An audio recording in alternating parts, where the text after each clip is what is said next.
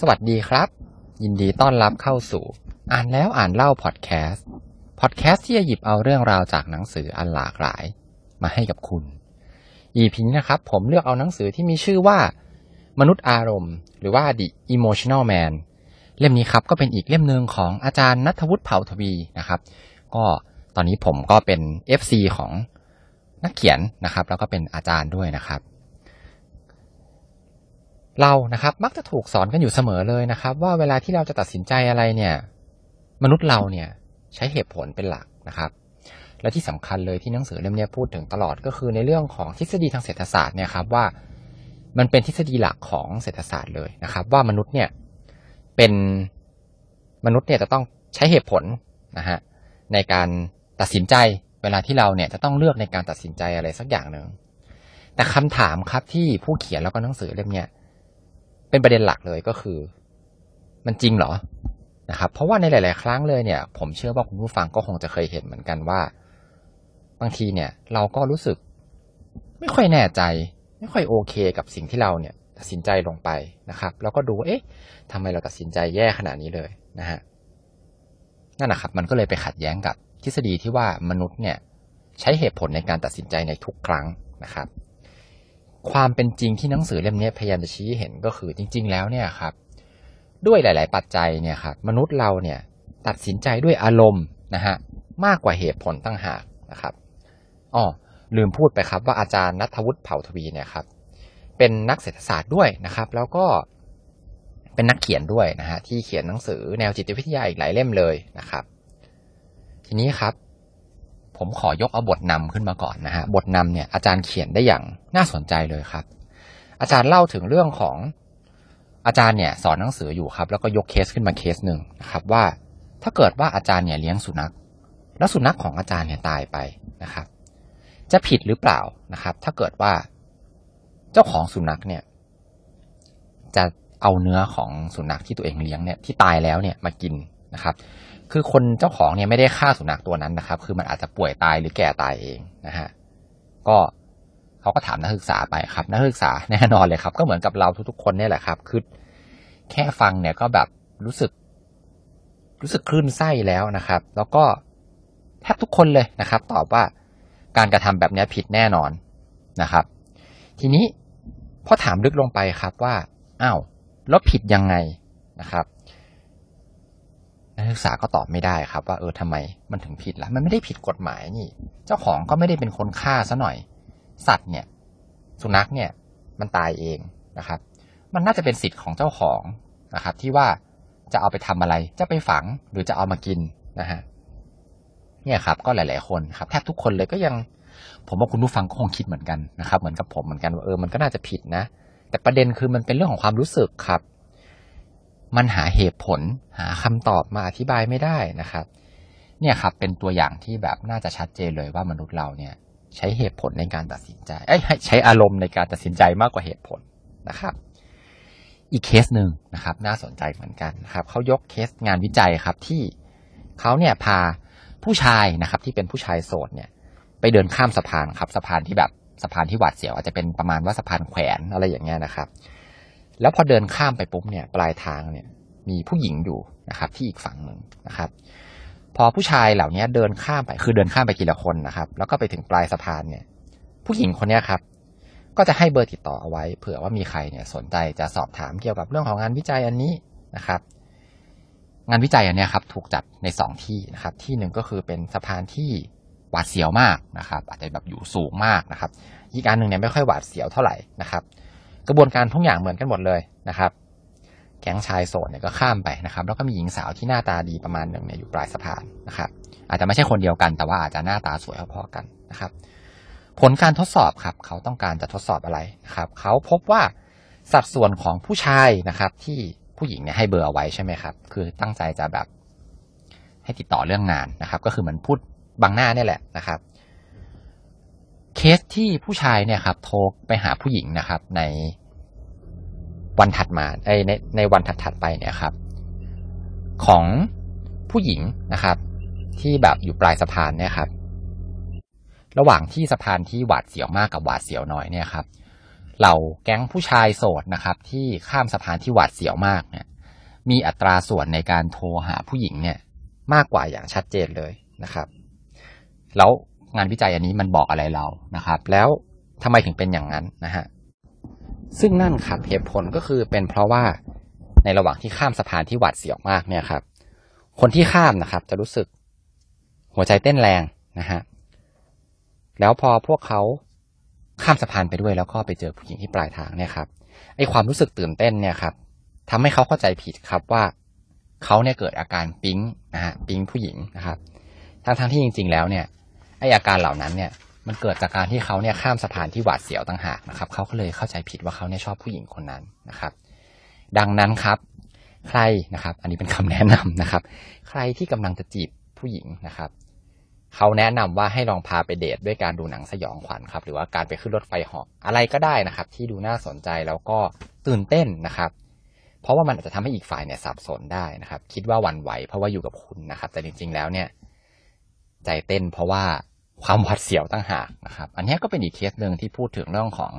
อารมณ์นะครับที่มีผลต่อการตัดสินใจของเราเนี่ยมากกว่าเหตุผลนะครับ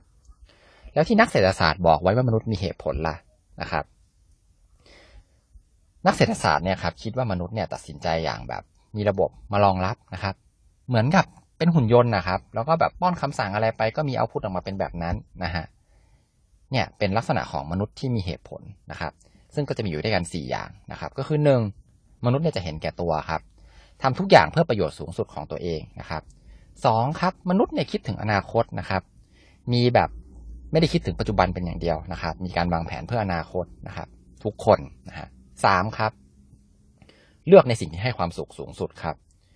รู้ว่าทำอะไรแล้วจะมีความสุขมากก็เลือกอันนั้นนะครับ4ครับใช้ข้อมูลเพื่อที่จะประกอบในการตัดสินใจถ้าข้อมูลไม่พร้อมเนี่ยจะยังไม่ตัดสินใจนะครับอันนี้เนี่ยเป็นทฤษฎีนะครับของนักเศรษฐศาสตร์นะครับซึ่งอย่างที่เราเห็นกันไปแล้วนะครับว่าในหลายๆเคสเลยนะครับเราเลือกตามอารมณ์มากกว่านะครับมีอีกเคสหนึ่งครับที่น่าสนใจเหมือนกันนะฮะสมมุติว่าเราเนี่ยได้เงินมา100,000นะครับแล้วเราเนี่ยจะเลือกได้ว่าจะแบ่งให้อีกคนนึงนะครับคือเป็นการทดลองที่ทำคู่กันกี่บาทก็ได้หรือจะไม่แบ่งเลยก็ได้นะครับแล้วคนฝั่งตรงข้ามเนี่ยเขาก็จะรู้ด้วยว่าเราเนี่ยได้เงินเท่าไหร่นะครับและรู้ด้วยว่าเราเนี่ยเป็นคนเลือกแบ่งนะฮะซึ่งคนแปลกหน้าเนี่ยสามารถที่จะปฏิเสธข้อเสนอได้ถ้าเกิดรู้สึกว่ามันไม่แฟร์นะครับและทั้งคู่ก็จะอดเงินทั้งคู่เลยถ้าเกิดว่าเราเป็นแบบที่นักเศรษฐศาสตร์พูดนะครับมนุษย์เนี่ยเป็นสัตว์ที่มีเหตุผลเนี่ย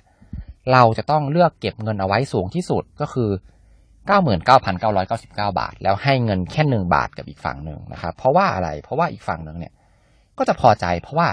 เงิน1 บาทเทียบกับเงิน0 บาทนะครับเงิน1 บาทเนี่ยมันเยอะกว่านะครับดังนั้นเนี่ยอีกฝั่งหนึ่งก็ต้องตกลงนะครับแต่ความจริงครับเชื่อได้เลยว่าไม่เป็นอย่างนั้นแน่นอนครับถ้าคนแปลกหน้าเนี่ยรู้ว่าเราเนี่ยเก็บเงินเอาไว้กับตัวเอง 99,999 บาทแล้วให้เขาแค่บาทเดียวเนี่ยเขาต้องรู้สึกว่าเฮ้ยเห็นแก่ตัวจัง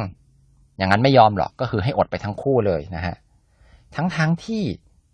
เขาขาดทุนนะครับเพราะว่าจริงๆแล้วเนี่ยถ้าเทียบว่าเขาเป็นมนุษยเศรษฐศาสตร์นะครับที่มีเหตุผลเนี่ย1 บาทกับ0 บาทเนี่ยเขาต้องเลือก1 บาทสินะครับแต่เนี่ยแหละครับเป็นตัวอย่างที่เห็นได้ชัดมากเลยครับว่ามนุษย์เนี่ยส่วนใหญ่เราจะใช้อารมณ์ในการตัดสินใจนะครับผมเชื่อว่าผมก็คงทำอย่างนั้นเหมือนกันนะฮะทีนี้ครับในบทถัดมาครับเขาพูดถึงเรื่องของความยุติธรรมนะครับนะครับการทดลองที่แล้วเนี่ยครับก็ทำให้เห็นได้เลยว่ามนุษย์เนี่ยไวต่อความยุติธรรมมากๆนะครับ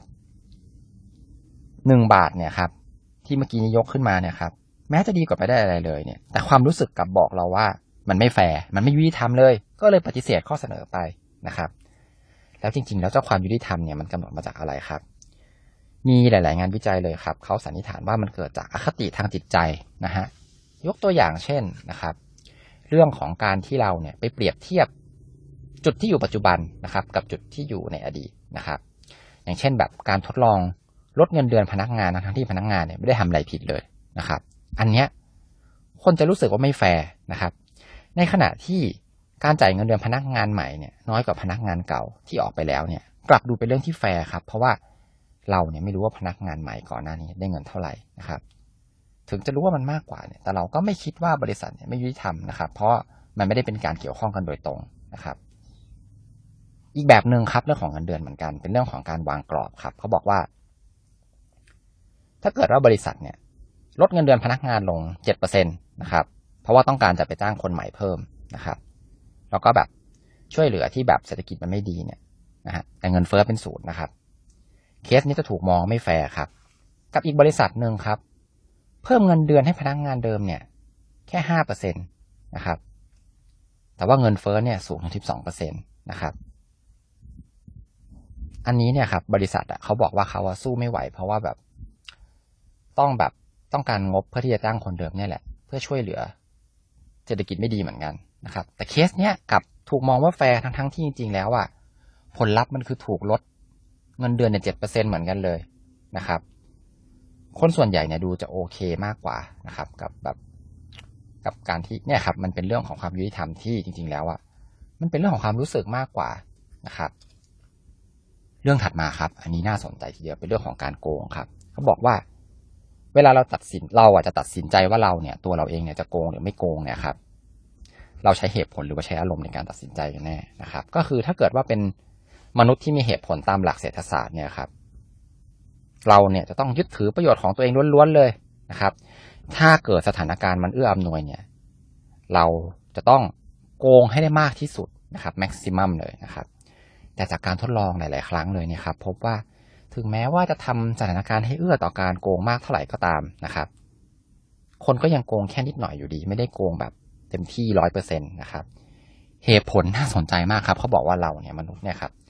เหมือนกับมี2คนอยู่ในร่างเดียวครับก็คือคนแรกเนี่ยเป็นมนุษย์เห็นแก่ตัวที่เชียร์ให้เราเนี่ยโกงนะครับอีกคนนึงเป็นคนมีศีลธรรมครับคอยจะมาเตือนเราบอกว่าเฮ้ยโกงเนี่ยมันไม่ดีนะทำแล้วจะรู้สึกแย่สังคมจะรังเกียจเรานะครับไอการต่อสู้ของ2คนเนี่ยครับสุดท้ายมันก็เลยนำมาซึ่งพฤติกรรมที่แบบโกงเล็กน้อยครับตอบสนองความต้องการของฝั่งที่เห็นแก่ตัวด้วยแล้วก็ไม่ให้ผิดศีลธรรมมากเกินไปนะครับเนี่ยแหละครับก็คือการโกงเนี่ยมันเกิดจากอารมณ์ซะเป็นส่วนใหญ่นะครับทีนี้ในหนังสือนะครับเขายังพูดถึงปัจจัยที่จะกระตุ้นให้เราเนี่ยโกงมากยิ่งขึ้นด้วยก็คือการที่แบบมีผลประโยชน์ทับซ้อนเกิดขึ้นนะครับแล้วคนที่มีความคิดสร้างสรรค์มากกว่าเนี่ยครับก็จะโกงมากกว่าเพราะว่าเขาหาเหตุผลมาสนับสนุนตัวเองให้โกงเนี่ยได้มากขึ้นนะครับตอบตัวเองได้ว่าตัวเองเนี่ยไม่ผิดนะครับแล้วการโกงเพียงครั้งเดียวเนี่ยครับก็จะเป็นการเปิดโอกาสให้กับเราเนี่ยที่จะโกงในครั้งอื่นๆอีกนะครับหรือว่าเป็นการเรื่องของการเห็นพฤติกรรมว่าคนอื่นโกงเนี่ยครับเราก็จะโกงบ้างนะครับอยู่ในวัฒนธรรมที่มีการโกงเกิดขึ้นบ่อยๆนะครับอันนี้ก็จะทำให้เราเนี่ยมีความอยากจะโกงมากยิ่งขึ้นนะฮะอันนี้นะครับก็จะเป็นเนื้อหาคร่าวๆนะครับที่ผมเนี่ยนำมาเสนอกันเดี๋ยวนี้ EP หน้านะครับเราจะมาต่อกันอีกครึ่งเล่มหลังนะครับของหนังสือเล่มนี้น่าสนใจมากๆเลยครับใครที่สนใจในเรื่องเกี่ยวกับพฤติกรรมนะครับการตัดสินใจและอารมณ์ของมนุษย์นะครับห้ามพลาดเลยเล่มนี้นะครับสุดท้ายก่อนจะจบ EP นี้ครับขอให้ทุกคนมีความสุขในการอ่านหนังสือที่ชอบครับแล้วพบกันใหม่ EP หน้าครับสวัสดีครับ